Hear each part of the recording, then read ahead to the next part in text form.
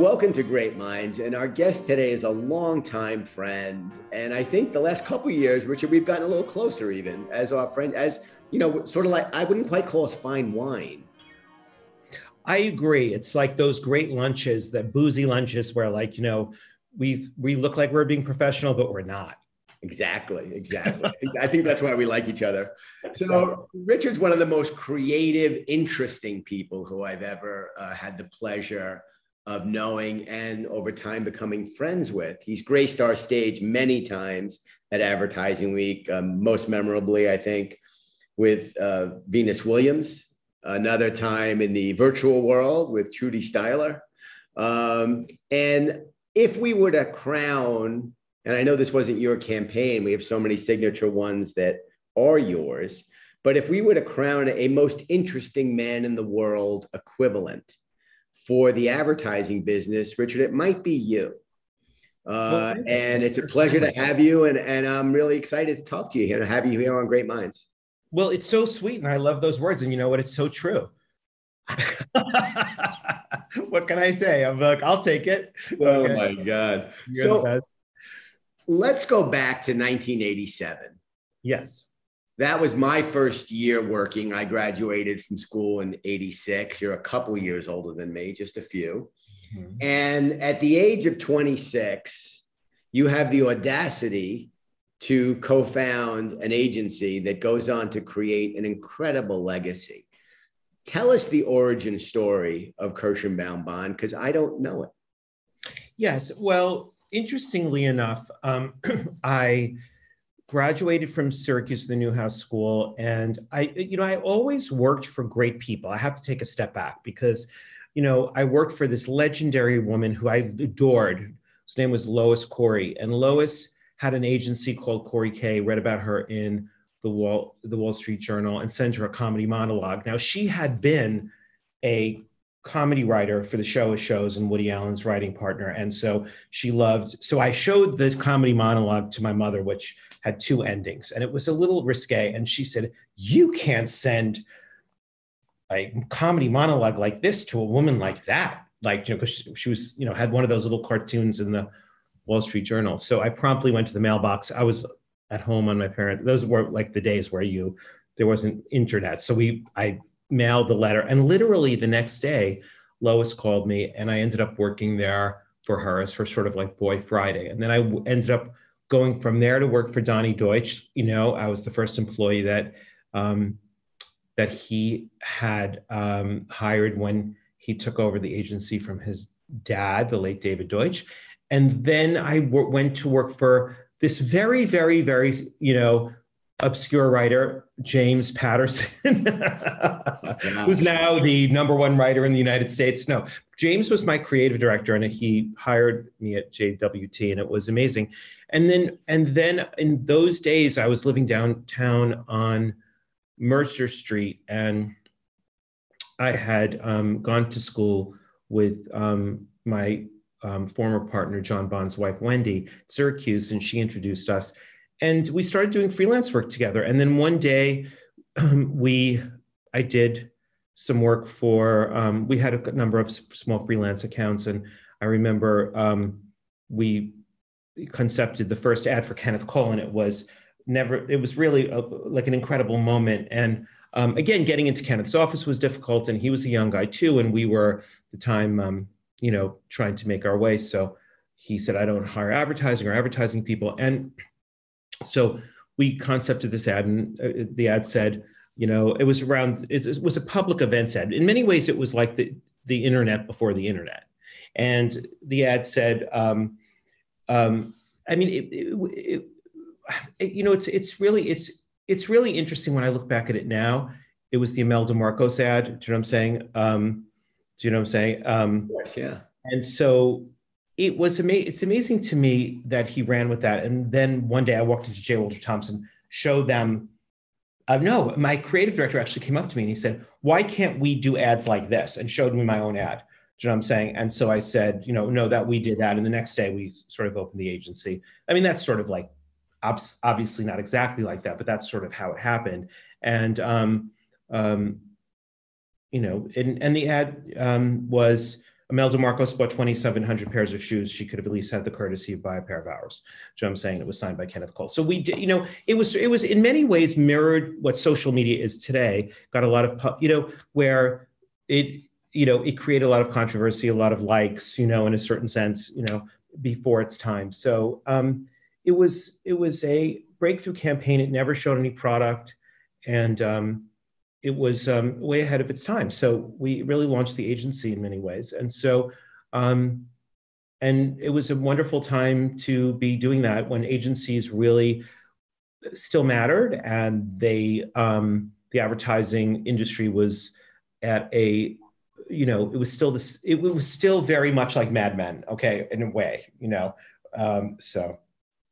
Fantastic. And Richard, I'm so glad you dialed back a little further, because you mentioned some really, really incredible people who you work with, and you were, I'm going to guess at that time, 22, 23, 24. So, very young guy. You mentioned Donnie and his late father, David, and you mentioned James Patterson. So you really worked at three tremendous places. I was actually very friendly with Alan Kay.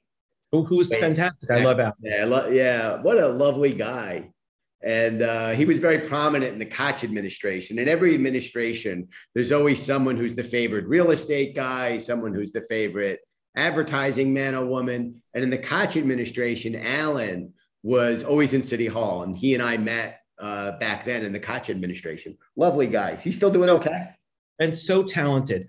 Yeah, I think so. But I'll tell you something. Here's really what's interesting, I think, and as I look back, because I have these photos of crazy people, and so I kind of feel like, in a way, like I'm the advertising version of Zelig. Do you know what I'm saying? I'm constantly with all these famous people all the time, and it wasn't something that I really sought out. Like, I have, when I was 25 years old or 26 years old, I did this really famous campaign with Andy Warhol. And I have a great photo of Andy and I went down to the factory and did the whole thing. And we did this campaign. It was at Donnie's place. And it's just legendary. And, the campaign went on to achieve a lot of amazing results. But when I look back right now, I was like, I see my kids see this photo of me and Andy Warhol, who's one of the great artists of the 20th century. They're like, what? I don't understand how this happened. It's really kind of funny. So it's always been like that with me, and it continues to be like that. I sort of say that SWAT by Kirschenbaum, which is this company that I founded after I sold K&B, is, in many ways, we work with the world's most interesting people. And then SWAT Equity, we invest with the world's most interesting clients. So, and it's all through word of mouth. We don't pitch. And what's so unique about you, and I'll say it a different way, is, there's lots of folks who perform at a really high level. But to perform at a really high level and to do it with such charisma, because what I'm telling you, Richard, as your friend, you're saying, I'm in photos with all these famous people. I think a lot of those famous people are saying, I'm in photos with Richard Kirschenbaum.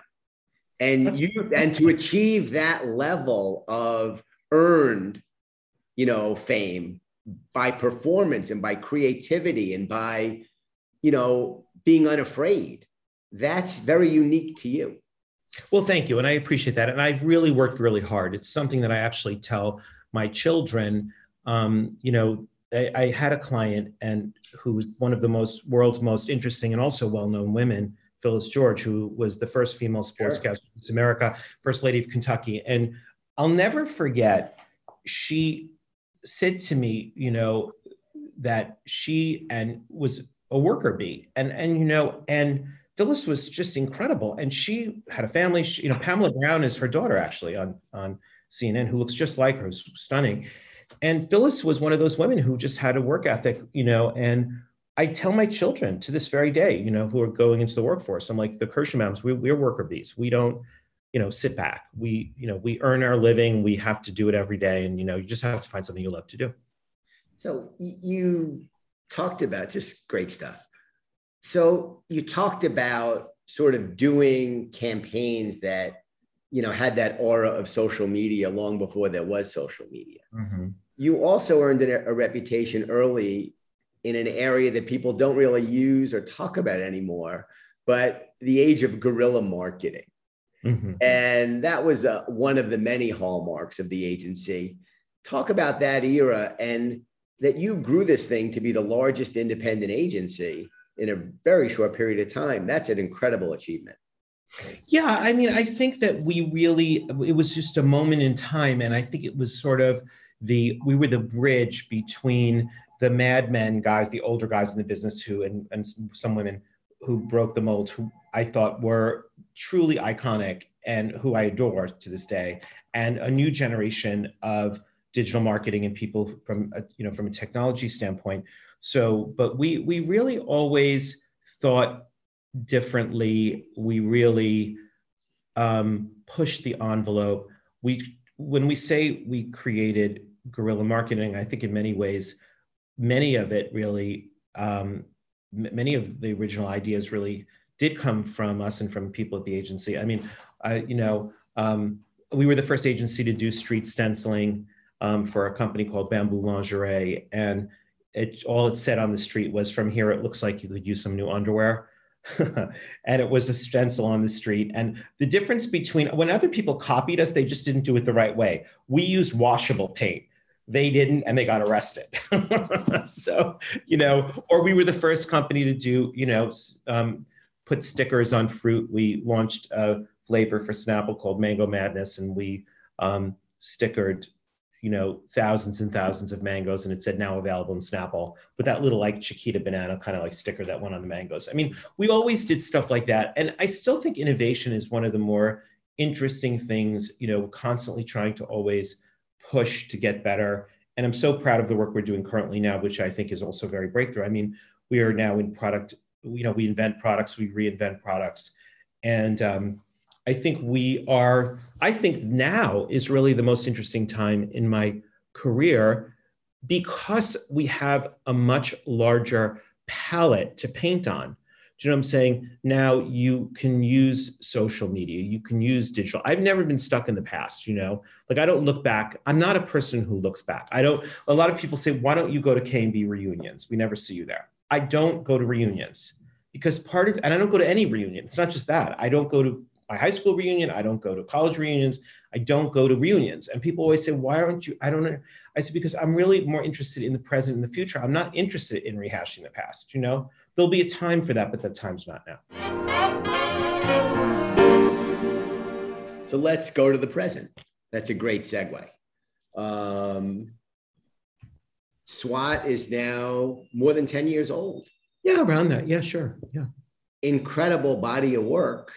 Talk about the origin there. Go back to the beginning. Now you've got so many incredible clients all over the world, but I imagine the start was more modest, even for someone like you. Yes, I think that, when we sold the agency in the last 2 years, I was chairman. I felt I was too young to leave the advertising business, and I had a young family, and I just didn't think it would be good for me to show them that dad was, doing whatever people do when they retire or something. And that's not a word that I even believe in, So, so I thought, what could I do next? And truthfully, which is really kind of a heartbreaking but wonderful story. It was the last year of our earnout, and we were handling, I always handled a large part of the Kao business, KAO, which was Jergens, Curel, John Frieda, Biore band, and I would fly to Ohio quite a lot, and we had gotten the Wendy's business at that time, and I was flying, and I just was, handling these mammoth accounts. It was so successful for the agency, and my father had been diagnosed with cancer, and he was unfortunately. I was visiting. He was very close to my father. He was a wonderful man. And he was ahead of his time. So I went to the hospital, in sort of the last days, and I looked at him and he looked at me, and he said, the agency's grown, you've sold it. He said, he just knew. He said to me, are you really enjoying yourself now? You seem to be so much happier in the earlier days. And I said, yeah, I think that's true, and he said, go back to do something. Now that you've done something that you could, that you've done something large, because at the time I think we had 600 employees and 3 offices.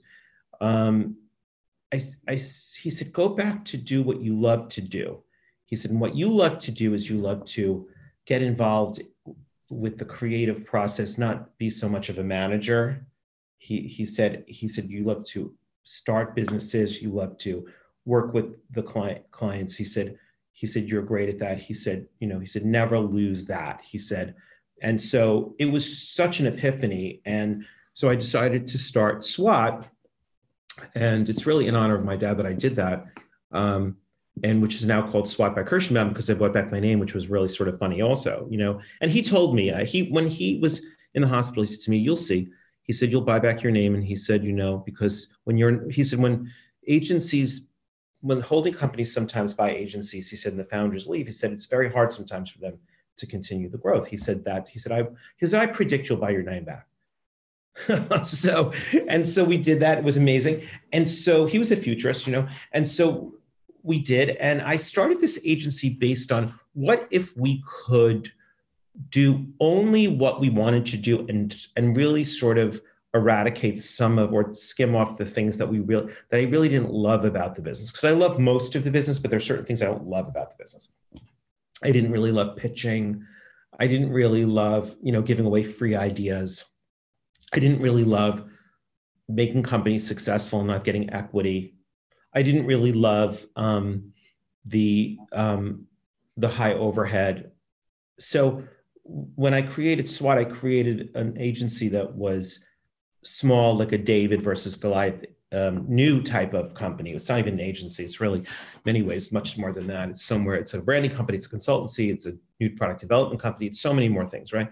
And to create a low overhead, high quality solution, and from the ground up. And we've done that, and it's been brilliant and so successful. And we've attracted some of the world's most famous and most successful clients. And it's all by word of mouth, which is what I am so proud of.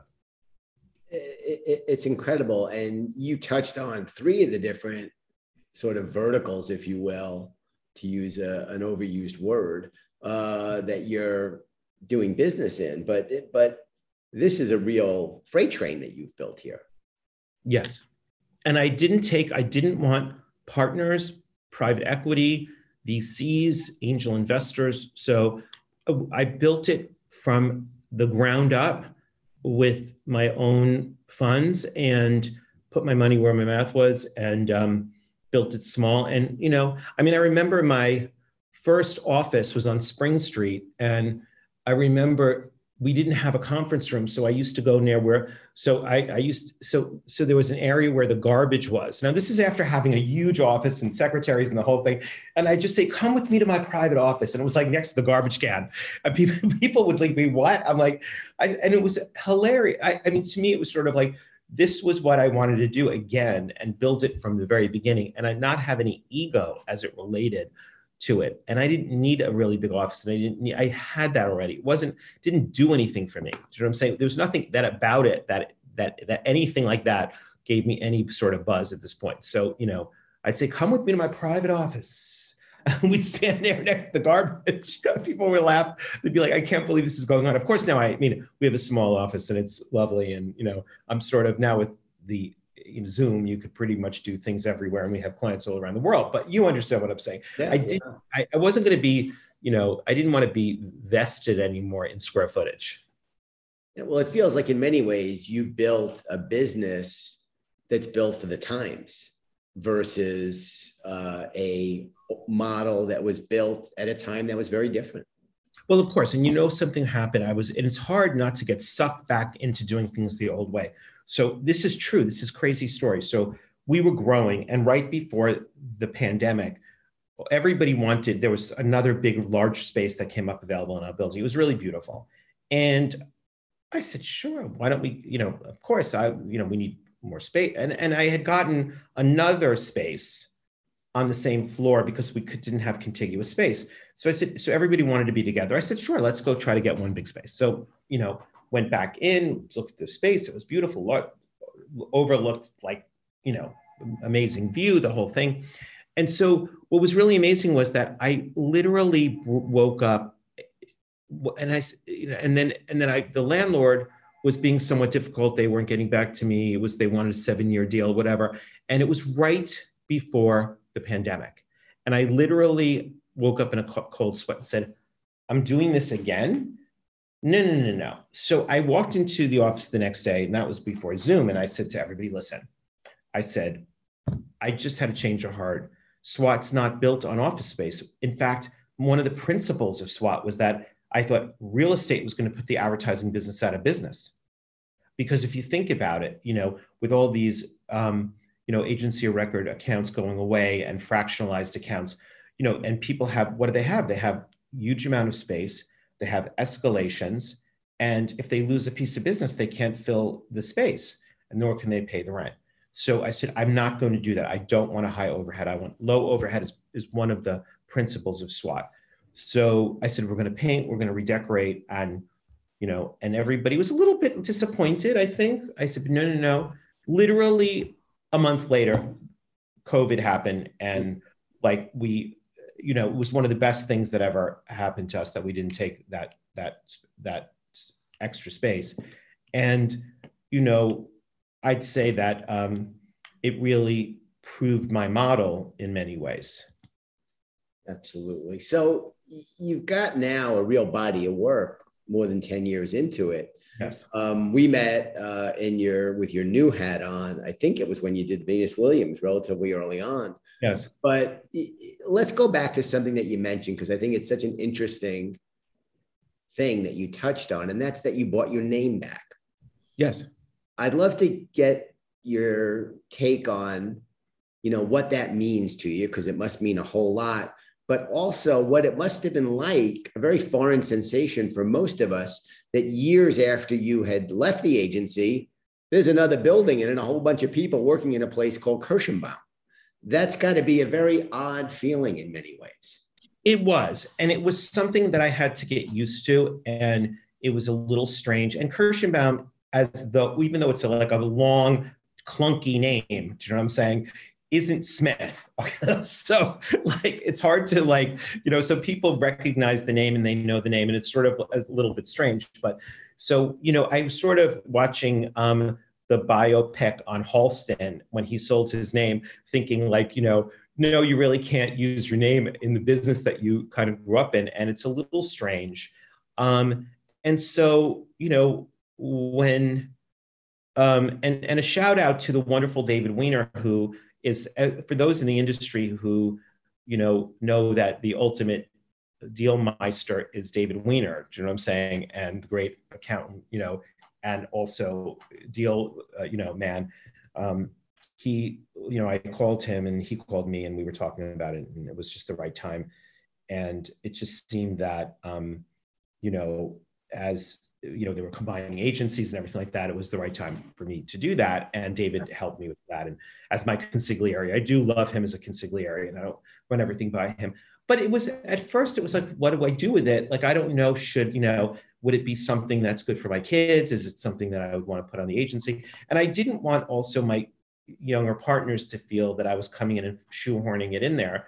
They were the ones who said, no, we should use it. Do you know what I'm saying? And so I really didn't want to force it upon people. I thought but it happened organically that way. And so, and someone said to me, one of my younger people, my younger partners, who's very bright, who's lovely, said, Richard, you spent many years building goodwill with your name. And my father said to me, and I always quote him, he said, the only thing that you have at the end of your life is a good name. Like either you have a good name or you don't have a good name.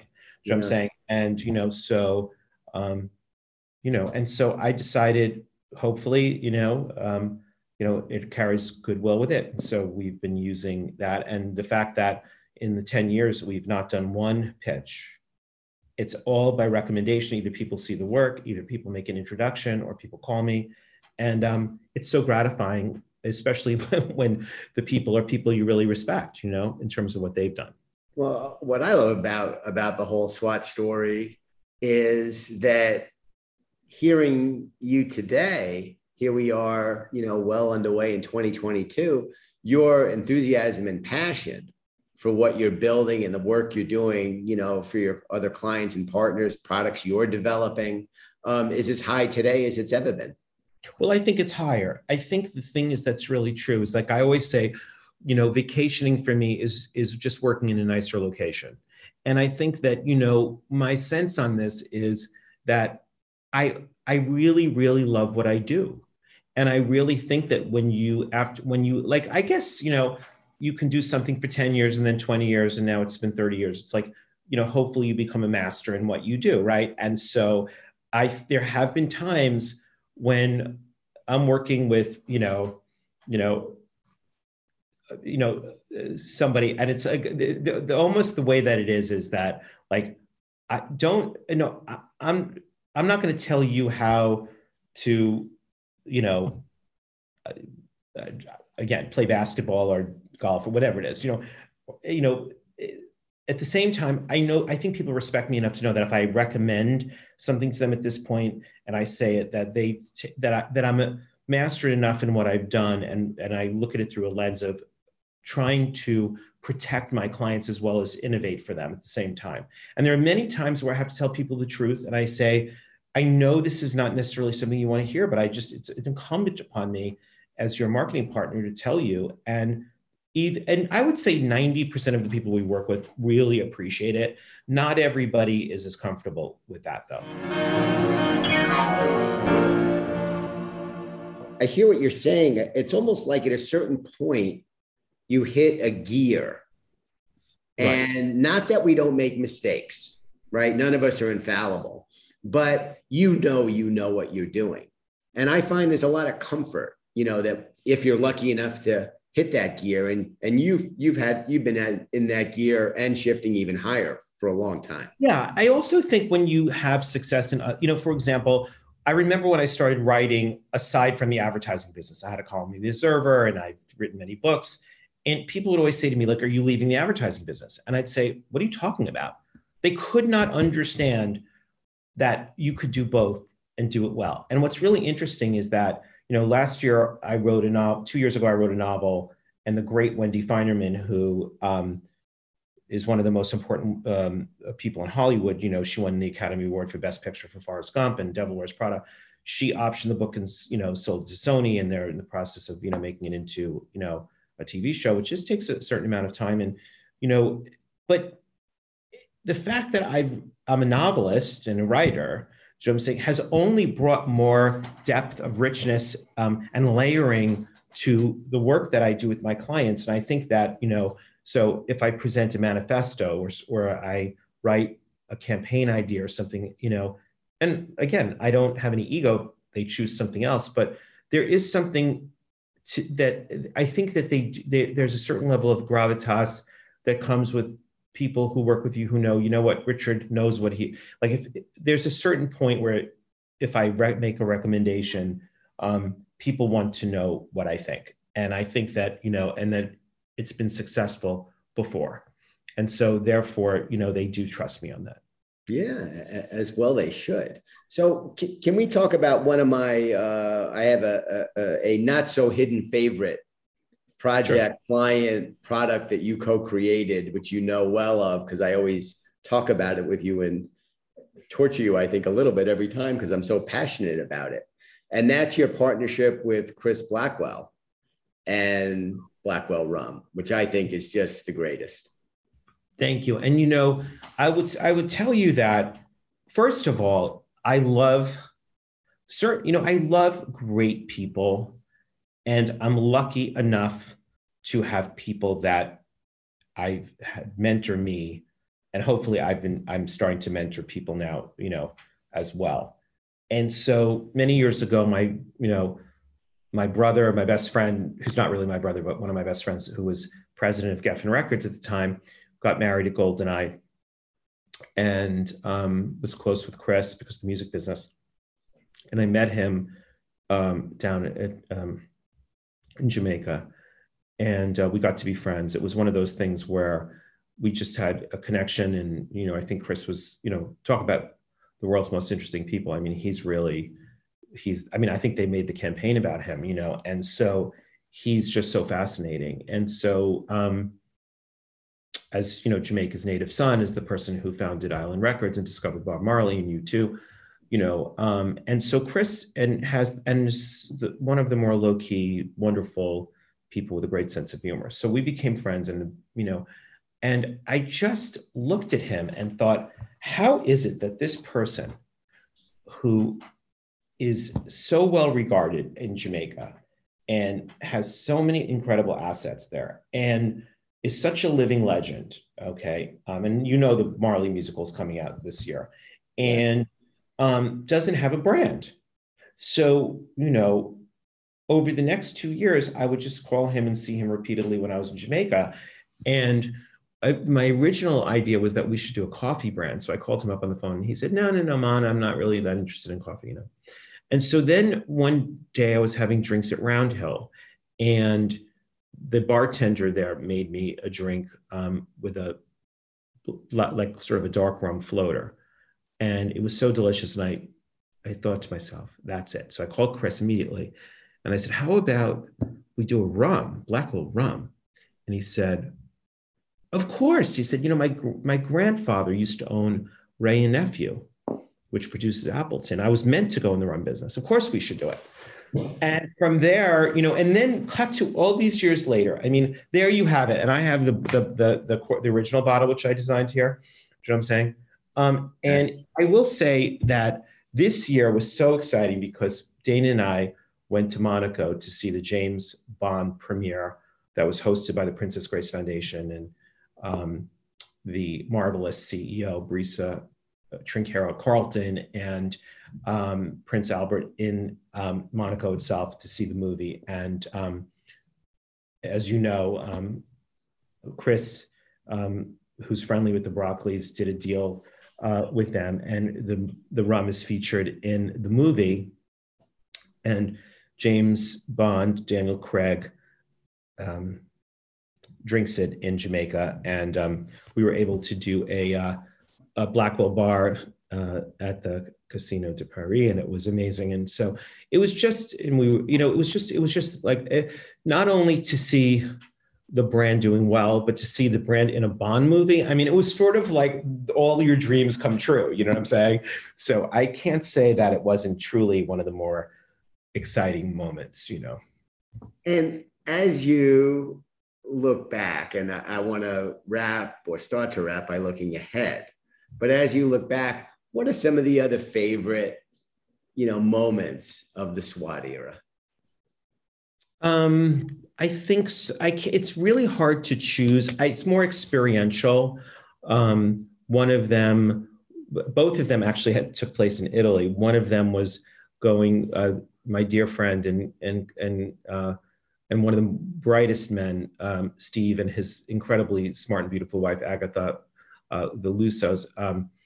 We have an estate in Sicily, and helping them with the original branding for Bona Fortuna, and then Fortuna Skin, the packaging and things like that. And that was amazing to go to Sicily and Palermo and to really get involved in, helping to create a wonderful, these two wonderful brands for them, and then, of course, redoing the wines, and packaging and helping to advise Sting and Trudy Styler at Il Pelagio, which is their estate in Tuscany. So, it's a long way from Cincinnati is what I'm going to say. Sure it is. It sure is. And you mentioned, I was glad you mentioned the book, and you've written a couple of books. Can we see more books coming in the future?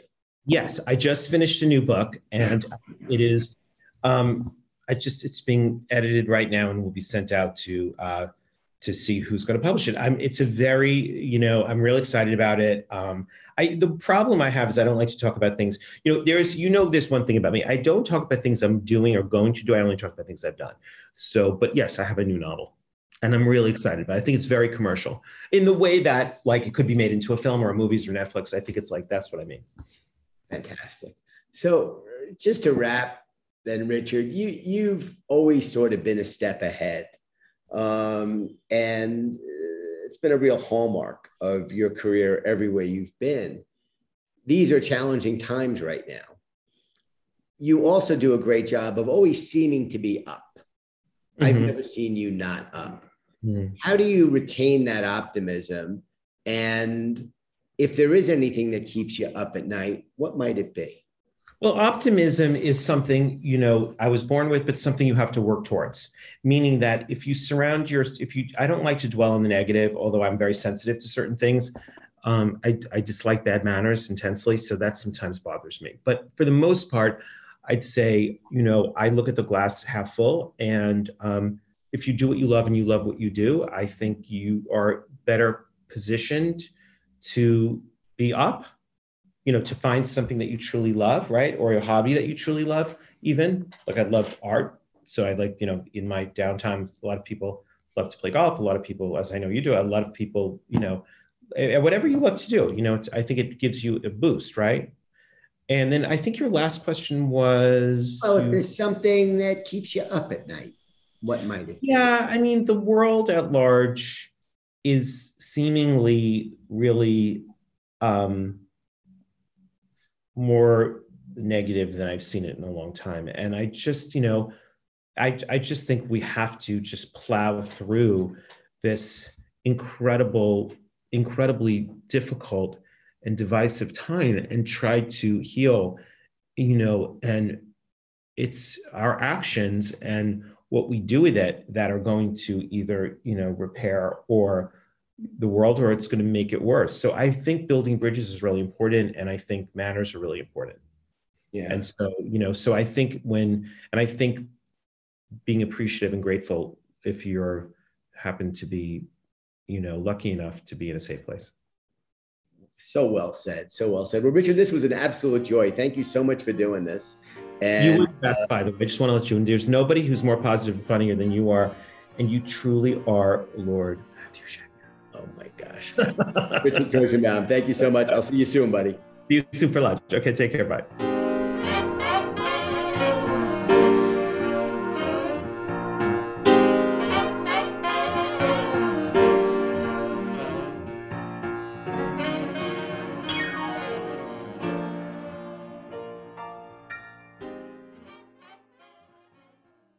Chaptering and other structural elements for this podcast are powered by Snackable AI. With the ability to unify all content in one place, have AI distill the best insights instantaneously, and share them seamlessly, businesses on Snackable create more relevant value for their audiences faster than ever before. Learn more at snackable.ai.